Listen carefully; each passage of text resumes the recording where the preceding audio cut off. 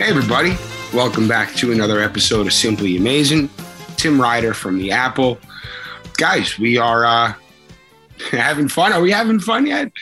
We've seen the Mets kind of deal with all types of adversity over the first few weeks. Inconsistency as far as games being played. April's going to April. All things considered, you really kind of have to be encouraged. The offense, despite a slow start, despite the, as Luis Rojas put it, the lack of game speed reps to kind of stay sharp. All in all, the Mets are, doing what they can. They swept the Phillies supposed to be a 4-game series and a 3-game series in Queens this week. Went to Colorado, got snowed out on Friday, came out firing on Saturday.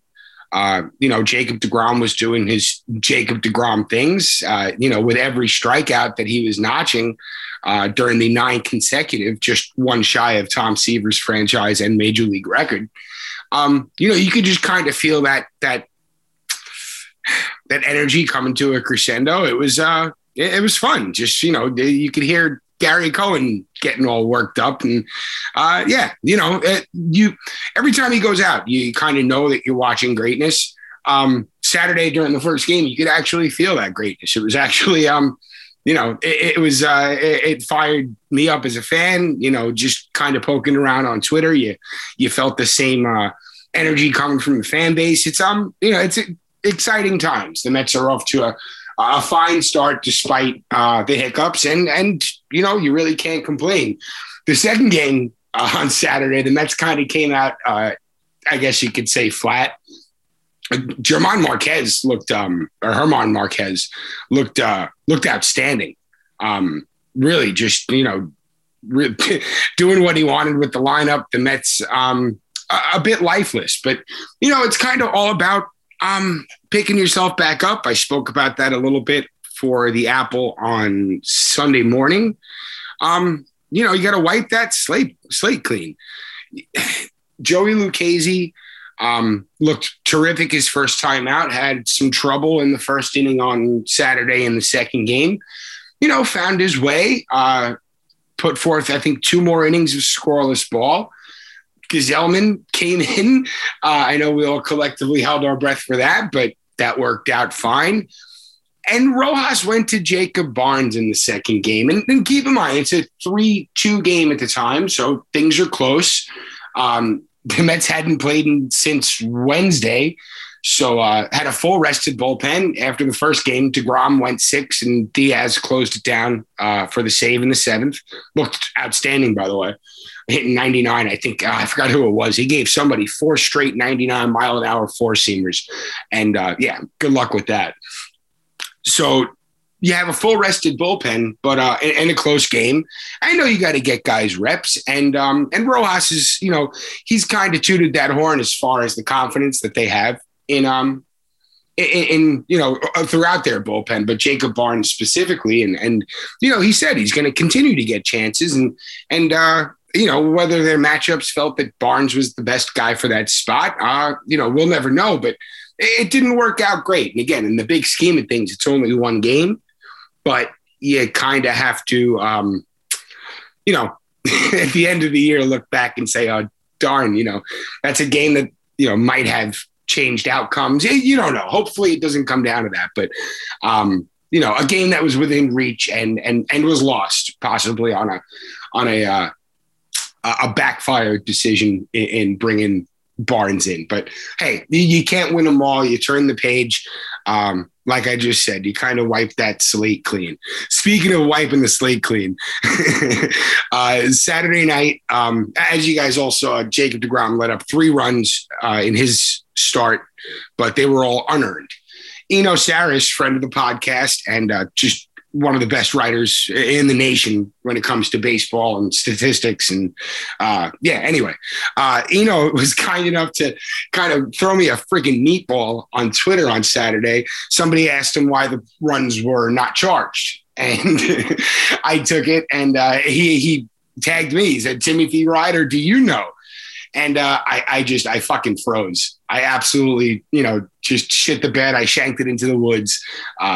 Yeah, I did not know. I did not answer. And before I knew it, my mentions were filled with people who did know the answer. And, of course, once I saw it, I'm like, oh, yeah, of course, that makes sense. And by the way, the answer was the first run was unearned due to McNeil's throwing error. And the last run, of course, all the second run tied into that. And the last run was due to Daz's sacrifice fly that scored a run on Conforto's wide throw. That should have been the final out of the inning. So Tapia's solo home run came off of DeGrom's ledger too. Again, this wasn't a trick question. I just, fumbled the ball. These things will happen. I said it on the Apple on Sunday.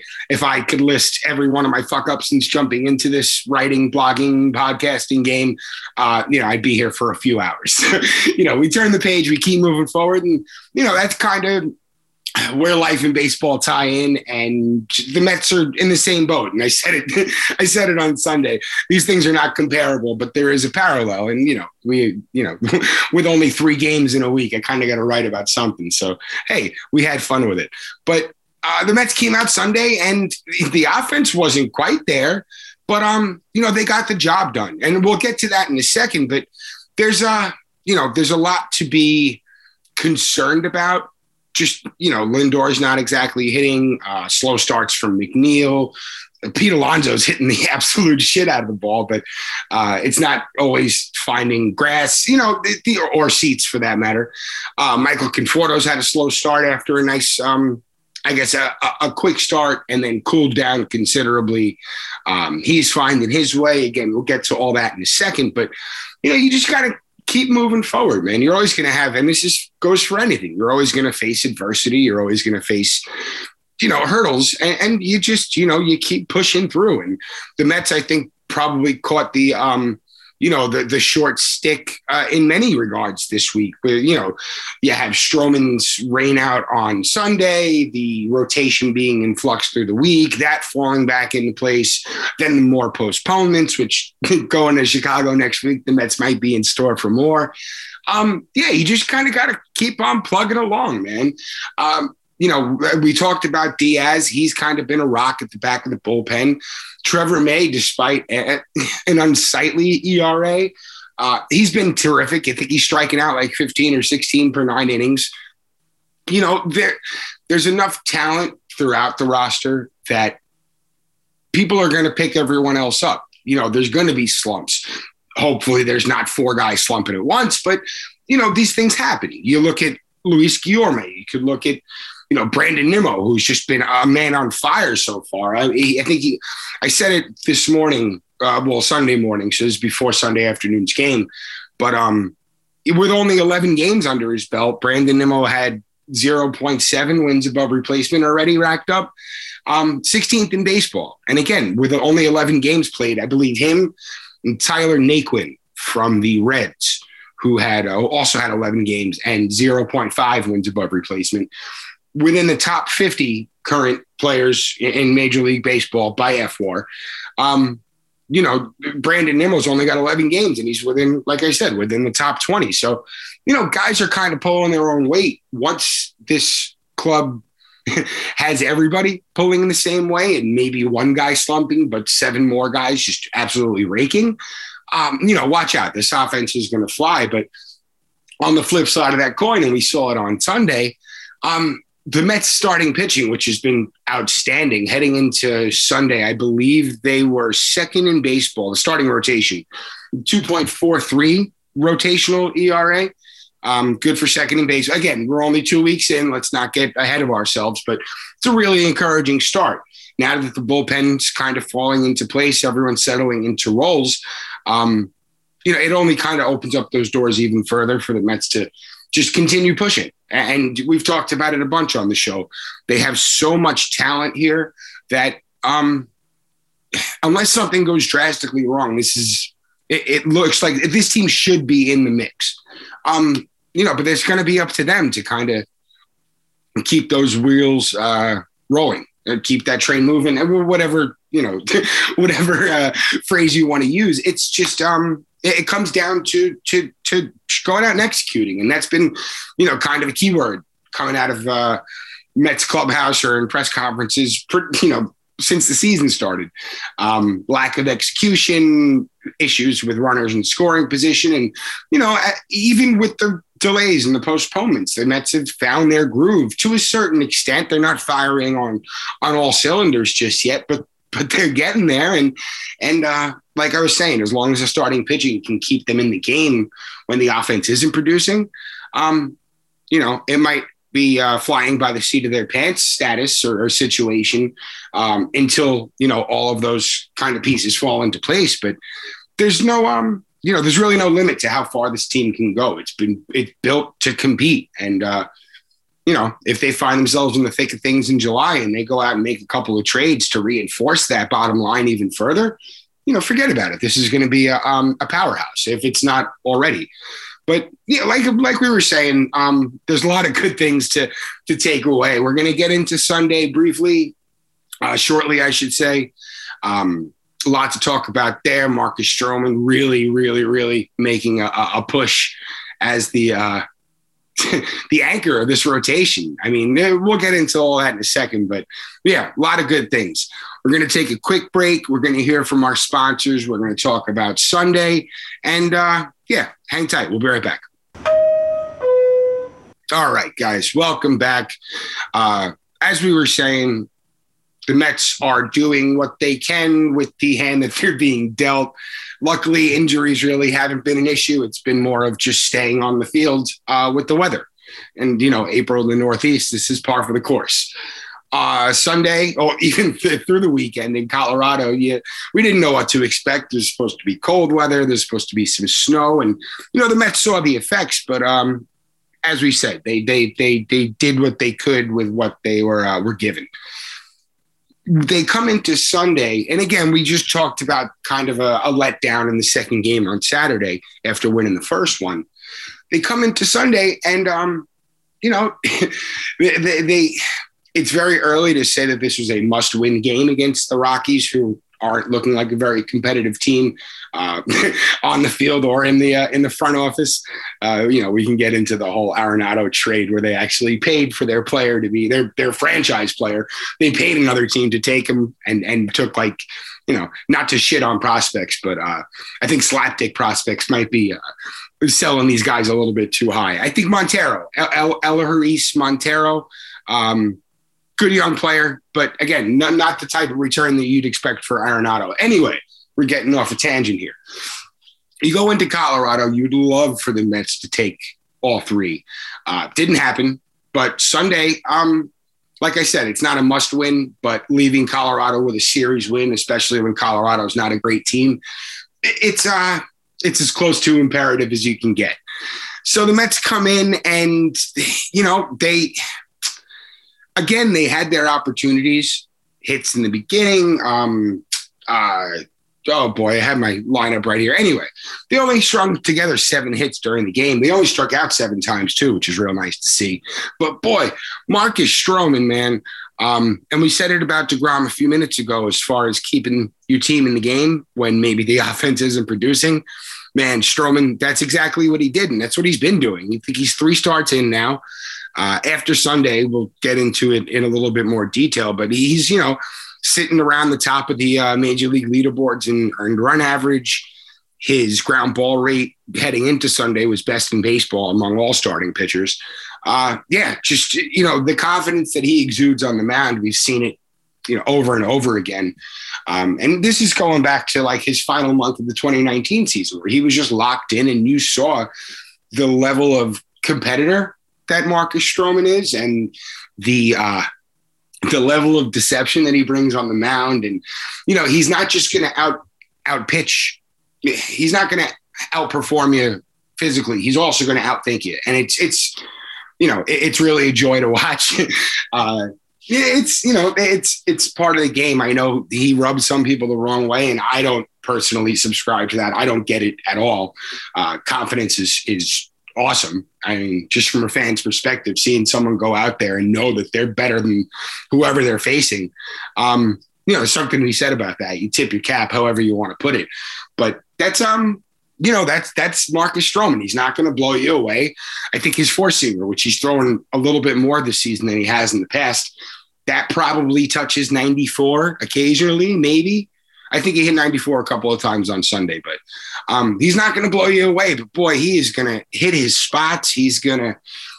After the game on Sunday, he was talking, and I wish I had it on video here, but he said, I'm going to hit my spots, but where I live is here. And he puts his palms together and thrusts like his hands away from his chest and then just splits his palms out. So it's going one hand's going one way, one hand's going the other.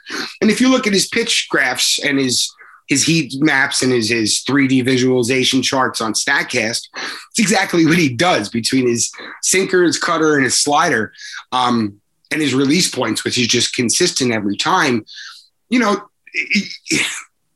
Hitters have a split second, maybe a half a second to decide if they're going to swing at something.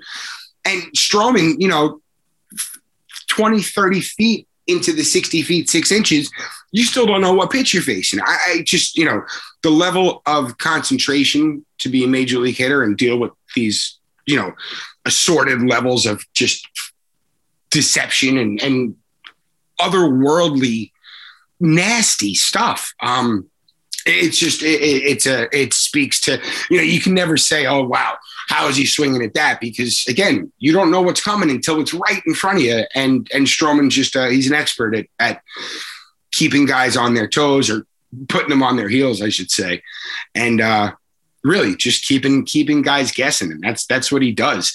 So he comes in on Sunday, and you can see right away, he's pitching to contact, drawing ground balls. On Twitter, I was putting the Stroman ground out counter, and I was using worms, worm burners. I think he was up to 8. He finished the day with 10 ground outs. So I'm sure that league leading ground ball percentage is likely still holding rank.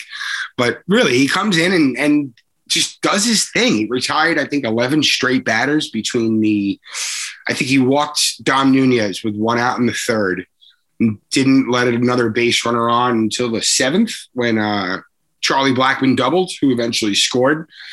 But yeah, hitting his spots, mixing it up. When you got 5 pitches you can lean on, and you're more than adept at executing every one of them in any spot, changing speeds, changing locations, you don't stand a chance. And boy, you can almost tell once he gets inside a batter's head, because the batter's just, you could feel the level of uncomfortability through a screen. It's just, it's a sight to behold. It's great to watch. And you guys know me. I'm a fan of pitching, and I could watch that shit all day. So, just totally economical, totally efficient. I believe he had 77 pitches going into the 8th inning. So, just working absolutely brilliantly. And, we've seen DeGrom go into the 8th inning at, I should say it's rare that we see DeGrom go into the 7th or 8th inning at such a low pitch count. But, it's just the way that Stroman operates. As we were just saying, he's not a blow you away type of guy. He's going to attack you meticulously. And that's, it's what he did. It's almost like he looks at opposing hitters' heat maps and, their hard hit charts. And he's not going to go or I should say their complete zone charts, but it's almost like he's not focusing on whiff rates or like the higher percentage whiff zones. He's looking at guys. He's looking more along the lines of your softest contact. That's where he's going to. He doesn't want to waste 4 pitches on you. He wants to spend 2 on you, get you to ground out like he always does, and get on to the next guy. And really, he's executing this plan to a T. I really have to start incorporating video and stuff. We're going to move to YouTube soon, I promise. But if I had the charts here, I believe it was Trevor Story. Trevor Story's weakest spot is high and outside. In his first at bat, I want to say, Stroman, it's almost like he teased it. He went up once and then he went inside twice. And then he went back out and he got Story to ground out. maybe line out. Anyway, got him out. Story didn't notch a hit until his RBI single in the seventh. Just, absolutely just genius level shit, bro. It's just, and it's exciting to watch.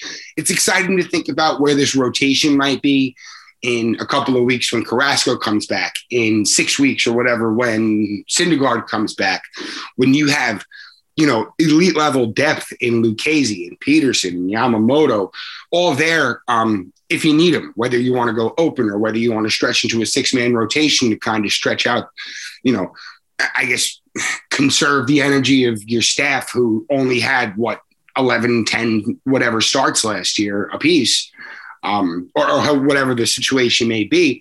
You have all this competent, available, efficient and effective depth that can really just reinforce the bottom line of this rotation, that when it's, full and when it's at its capacity with all of its, all the guys who are supposed to be in there, I should say. So you have your DeGrom, you have your Stroman, your Taijuan Walker, your Carrasco, your Syndergaard. I mean, just saying that top five, that is that's an unbelievable rotation. I mean, you go into October with a rotation like that, and you have to make some tough decisions on, where does Stroman fit? Where does Walker fit? Where does Syndergaard fit? Imagine Syndergaard coming out of the bullpen in October, blowing 101 past you. Oh my gosh, we're getting ahead of ourselves. But really, I mean, this is what they're setting themselves up for. Back to Sunday, though. Sorry. You guys know me. I love my tangents. Back to Sunday. Stroman gets through. He's just, mowing guys down and doing it with 5 pitches. He's doing it with confidence. He's doing it with a little bit of panache, with precision. He started using the split finger changeup again on Sunday. I think in his start versus Philly. So it was his second start versus the Phillies. After the first one, which he used the splitter, maybe I think it was like 8 times, only threw it 3 times against the Phillies in his last start. On Sunday, he came out and threw it 13 times, and also used his four-seamer just to terrific results. And you can actually go back and see exactly where he kind of implemented that plan. So he talked about it. He said, I'm going to quote here, "My bread and butter is my sinker, my cutter, my slider as well. I always pitch to my strengths. As the year progresses, I'll have opportunities to expose some hitters with the four-seam up and splitter down. I do have those 2 weapons in my back pocket." So let's take it back to the 7th inning. So Blackmon doubles, Story knocks him in to make it a 2-1 game. And still with a runner in scoring position, Stroman just absolutely attacks C.J. Cron, goes outside, and then upstairs with that was the 94-mile-an-hour four-seamer, and just blew him away. It's almost like he had no idea it was coming. And when you're looking at, mid-80s and low 90s throughout in the bat, and then you get 94 going, right past your chin, I'm no professional ball player, but I would find that extremely difficult to catch up to. And then Garrett Hampson, who's, C.J. Cron is, we could probably say with confidence that he's more of a threat than Garrett Hampson is, but boy, Stroman was just kind of toying with him. I think it was a couple of sinkers, and I should have the charts in front of me, but I don't.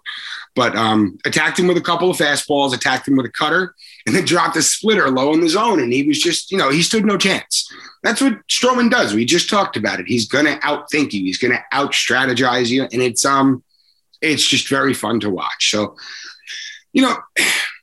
we'll go back to it. I'll say it again. On the day like Sunday where the Mets offense just wasn't there, 7 hits, I think, who did we have on Sunday doing things? Pete Alonso went 2 for 4. Conforto went 2 for 4. Pete Alonso 6 for his last 21, by the way. So I would keep an eye on him this week for a bit of a resurgence. You guys all caught that missile he hit in the first game on Saturday. Boy, that thing got out fast. His 2 hits on Saturday. He had 2. All right, so his 2 base hits on Saturday, both singles, 110.4 miles per hour off the bat, 112.4 miles per hour off the bat. His ground out, 100.5 miles per hour off the bat. He's just tattooing pitches. I think he entered Sunday with a 99.9 mile per hour average exit velocity, leading baseball by a wide margin. Again, it's early, but boy, Pete's his ceiling is just so high, and that 53 homer Pete that we saw in 2019. Just from looking at him, and again, this is an amateur point of view, but he's right there. Boy, he's right there. And guys are going low on him again, and they're throwing breaking pitches at him, and it's almost like they knew they're major league pitchers. Of course they know, but they know how to attack a guy who's looking fastball and who's being selective. Pete said it all spring. He's very, very stingy about what he's going after. He's not chasing pitches. So guys are going to do their best to kind of disguise their breaking pitches and drop them in there. And, mostly it's been low sliders and big swooping curves that kind of bounce on the plate. Pete's almost been, I guess, susceptible to it, even more so. But, he's going to get there. Like we just said, he's got so much power and so much potential to do damage, and he's going to find his groove, and it's the cat and mouse. Guys are going to make adjustments again. It's going to be on Pete to kind of just keep up with the Joneses, and he can do that. Michael Conforto, after his extremely frustrating stretch of infutility at the plate, he's been kind of coming around. He went 2 for 3 in the first game on Saturday. 0 for 3 in the second game, but then went 2 for 4 again on Sunday. I think he's 4 for his last 10, including in this series. And he spoke a little bit after the game and just kind of, plugging away. And it's going to come, and patience. If you push and if you force it, it's just going to set you back. It's it goes for any situation, any walk of life. You kind of just got to let nature take its course, and trust your. What's the phrase I'm looking for? You got to trust your talents, and this roster has a shitload of talent. But, Brandon Nimmo, like we said, he's on fire. He stretched his on-base streak to 24 games. That's going back to 2020. He had an 8th inning single. J.D. Davis, just back off the IL, had an RBI single on Sunday. He was activated on Saturday. Got the start at third. I hope this doesn't push Luis Guillorme out. I'll talk about him real quick. Being able to provide reliable and versatile bench depth and start when you need, and not really when the team starts Guillorme, they don't got to worry about much of a drop off in production. If anything, sitting him is when the drop off in production comes. And now with JD Davis, back in the mix, and Jonathan Villar's been hitting the ball. The Mets have options at third, and you kind of have to, you do. You have to get Davis's bat in there, and third base is really the only spot that you can put him. Guillorme's going to find spots, and even if he's coming in as a pinch hitter, and he said it himself, he said it through the spring, and, whatever the Mets need him to do, he's going to do. That's the player he is, and, a versatile bench cog is exactly what the Mets kind of need. If Lindor needs a rest, or if McNeil doesn't come out of his slump and he needs a day, or just matching up at third base. And we're talking about it on Twitter with a couple of people, and we've talked about it a bunch. Like, there's no reason that on days when Stroman or when Carrasco's healthy, or DeGrom, all these guys who induce all these ground balls, you want your most talented defensive infield out there. And, this is no knock on the Mets. Their defense has been greatly improved this season. And Rojas made a point of, making that an area to address in the spring. And so far it's, they're looking great. Brandon Nimmo looks outstanding in center field. And I know the bar wasn't set all too high, especially after last year, but boy, moving him back a few feet and kind of letting the game come to him, and it gives him just an extra second of adjustment time, I should say. And it's paid off well. He made a really nice play on Sunday. He made a very nice play on Saturday in the first game, I believe. A couple of nice plays during the week versus Philly at Citi Field. It's there's a lot to be encouraged about there. Is he going to win a Gold Glove in center field? No, probably not. But his sprint speed is the fastest it's been. I think he's up near 29. He's leading the team, 29 feet per second. 30 feet per second is what's considered elite. And, Nimmo's just, he's – we've all seen him develop, and we all think, all right, this is the player Nimmo is. And then he just keeps on adding facets to his game. And, the early line that he has so far is just ridiculous. 470, I think 471 he's hitting. Some crazy thing like that. I don't even have it in front of me. But, he's going to draw his walks. Now he's getting hits. If he's going to start poking doubles and he's going to start playing solid center field, there's no reason that Brandon Nimmo can't be in a conversation for an all-star spot come this summer. In Colorado, by the way. That would be quite a little story. He's from not from Colorado. He's from Wyoming. But, when you're in the middle of nowhere like that, I guess it's all close. But, there's just so many bright spots.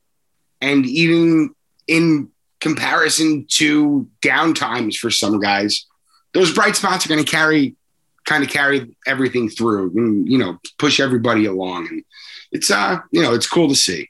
But, guys, we are back on Friday. Yeah, we're back on Friday. Trying to line up some fun guests. Hopefully the Mets get in all three on Tuesday through Thursday in Chicago against the Cubs. They're expecting snow on Tuesday night, I believe. So we'll see what happens there. But then on Friday, the Mets are back at Citi Field. They're hosting the Nationals. I presume we're going to be getting our first Friday night black jerseys next Friday. So that's going to be that should be fun. You guys already saw we have the black Simply Amazing logo popping up on our Twitter feed and on the Apple when we release our episodes. So we'll have that going. And yeah, I hope you guys are having fun. I'm having a blast. And we'll see you on Friday. Let's go Mets. And yeah, follow the Apple, follow me on Twitter, subscribe to the Apple. That's always fun. Yeah. You guys know the drill by now. iPod, Jesus Christ. Apple Pods, Spotify, Google Podcasts, anywhere you listen to podcasts, you know where to find us. Subscribe, rate, review, and we'll see you Friday. Let's go Mets.